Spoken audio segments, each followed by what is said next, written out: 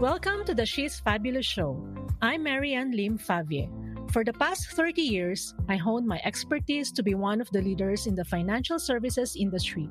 Outside of work, I'm a volunteer life coach active in global communities for women. Successful as I may appear now, life has not been easy. In this podcast, I will share with you how I am able to turn hardships along my life journey into stepping stones to achieve my dreams. To me, a fabulous woman is she who courageously overcomes life challenges with grace, inspires others, and remains unstoppable. Whatever situation you are in now, choose to be fabulous. Welcome to the show. To She's Fabulous Show. In this episode, I would want to answer one of the questions thrown to us by one of the woman leader in the women community where I am attending our sessions every month. So for this month, we were asked to share and think about our favorite life quote and to give a bit of sharing how that particular life quote manifested in our life, and if somebody who sees us can identify that we are living the life according to that favorite life quote. So it's quite difficult to sit down and think about what could be a favorite life quote, because I think life quotes can change depending on our situation in life and what we are going through.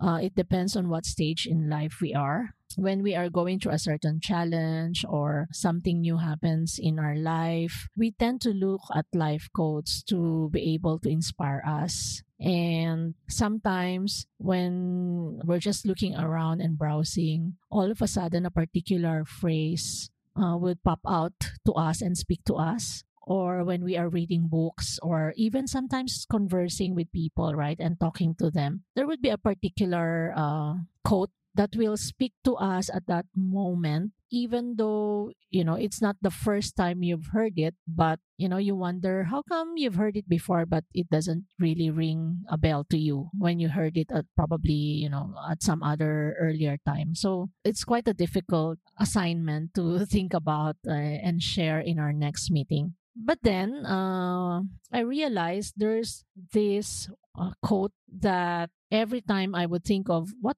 is something that would inspire me would come across to my mind and has been a bit consistent all throughout my life stages. But most importantly, I think when I started entering age 40, when everybody is saying that life begins at 40, then that's when you get to realize, hey, why did they come up with the quote life begins at 40? So you try to find whatever is like the thinking behind such saying, right? But one particular quote that I can share is the one from Maya Angelou. It says, "My mission in life is not merely to survive, but to thrive, and to do so with some passion, some compassion, some humor, and style." So let me repeat that. My mission in life is not merely to survive, but to thrive, and to do so with some passion, some compassion, some humor, and style. So the reason why I like this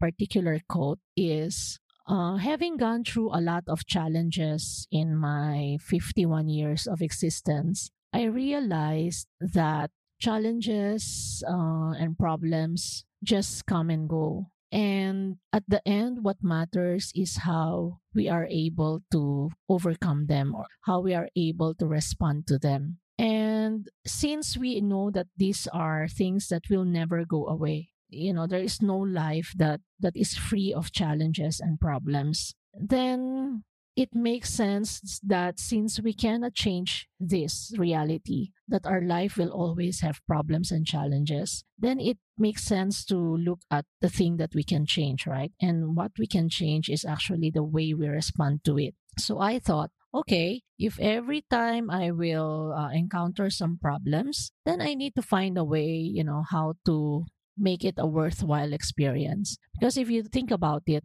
if particular problem comes up, you don't have any choice. You cannot avoid it, right? You need to go through it. You need to solve it, or otherwise you get defeated by it. But if you really want to solve it and overcome it, there's no point of avoiding it, right? But what you can do, what you can influence is actually the experience. That particular challenge, if you can change the experience, then it probably will be something that you can look back to at some point in your life with gratitude and with a feeling of some satisfaction that you're able to overcome it in the best way possible. So, what I'm trying to say is if we experience life and try to inject passion, compassion, humor, and style would be to me, I mean, I always would say it's okay to be problematic as long as you don't look like it. It's okay to get old as long as you don't look like, an old person. It's okay to go through a particular problem as long as, in the end, you look like you are not beaten by that particular problem, right? So I think when we are encountering something, trying to change the impact or the effect or the experience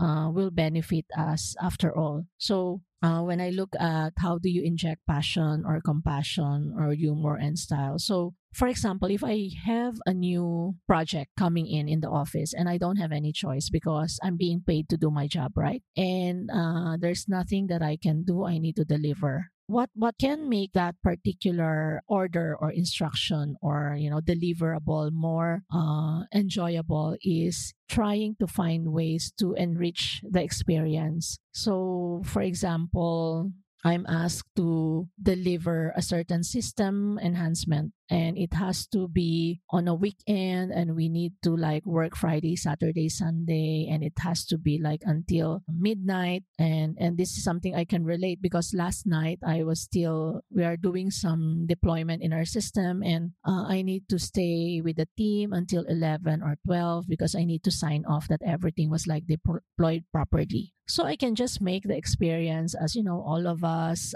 trying to work and wait until 11, but I can also contribute something else, right? So for example, in the lull time where we are waiting for another group to work on it and we are idle, you can organize something with the group while waiting to make it an experience. For example, having dinner together. So that's what we did. We tried to enjoy dinner and enjoy the company and even if it's like a virtual event, it somehow makes the task a bit more enjoyable. And we had good laugh, we had good catch up, and when the timing comes that it's our team to go back and work on the system at around 11, even though we stayed until late, at least it gave us a different experience and it enhances our relationship rather than just waiting at your own and sulking and struggling that hey, how come we need to work until Sunday, etc., etc. So bottom line is we can make the experience more pleasant one if we want to by applying a bit of our passion, compassion, and humor. Same with, I think, for mothers. This is something that I usually would advise mothers coming to me for advice on. That they are feeling demotivated and unappreciated and all that. And I think it boils down with mothers being used to the idea that since we are mothers, we're supposed to give sacrifices. Like, it's common and it's expected from us to somehow sacrifice for the family, for our children. And I think for me, I am not denying that as mothers, it's basic instinct for us to sacrifice for our children. But if we have the means, we shouldn't be depriving ourselves of the good things in life as well, right? So some mothers would say, oh, I don't want to buy that nice dress because I'm saving up if my children would need it. So I think, by living life and doing our roles as mother, as a daughter, or as a sister, or as a colleague, or whatever, we can always make the experience better if we try to do things that enhances our positive feelings about it. So for me, like in the office, if I have like a very difficult meeting going on the next day, I try to make sure I pick out like a nice dress that will make me feel more confident when I do the presentation or I discuss about a certain challenging situation. So if you do things, the difficult things with style, it makes you up to the challenge, and it makes the experience more interesting. And especially now when social media is everywhere, right? If you show up not looking your best, not feeling your best, and all are like documented, maybe at some point you will regret that, oh, how come I didn't, it's like documented and a photo is there that you are looking not at your best, and somehow it overall will affect the way you show up. So that's more of like my sharing that we need to show up every day, but how we show up depends on what we put into the particular situation. So if you can show passion, compassion, humor, and style, then why not try to make it very good experience for you and for others as well, because you will surely be projecting just positive vibes. So that's my sharing on this topic, and I hope you enjoy it. If you want to listen to more, please connect with me through my Facebook and Instagram and my personal blog. And I look forward to being with you in the next episode. Thank you for joining me today. I'm so honored to have you here. Now, if you'd like to keep going and you want to know more about our mentorship, training programs, and done for you services, come on and visit me over at soulrichwoman.com. SOULRICHWOMAN.com. And if you happen to get this episode from a friend or a family member, be sure to subscribe to our email list over there, because once you've subscribed, you'll become one of my Soul Rich Woman family. Remember, life has no rewind button. Why continue to be ordinary when you have a choice to be fabulous?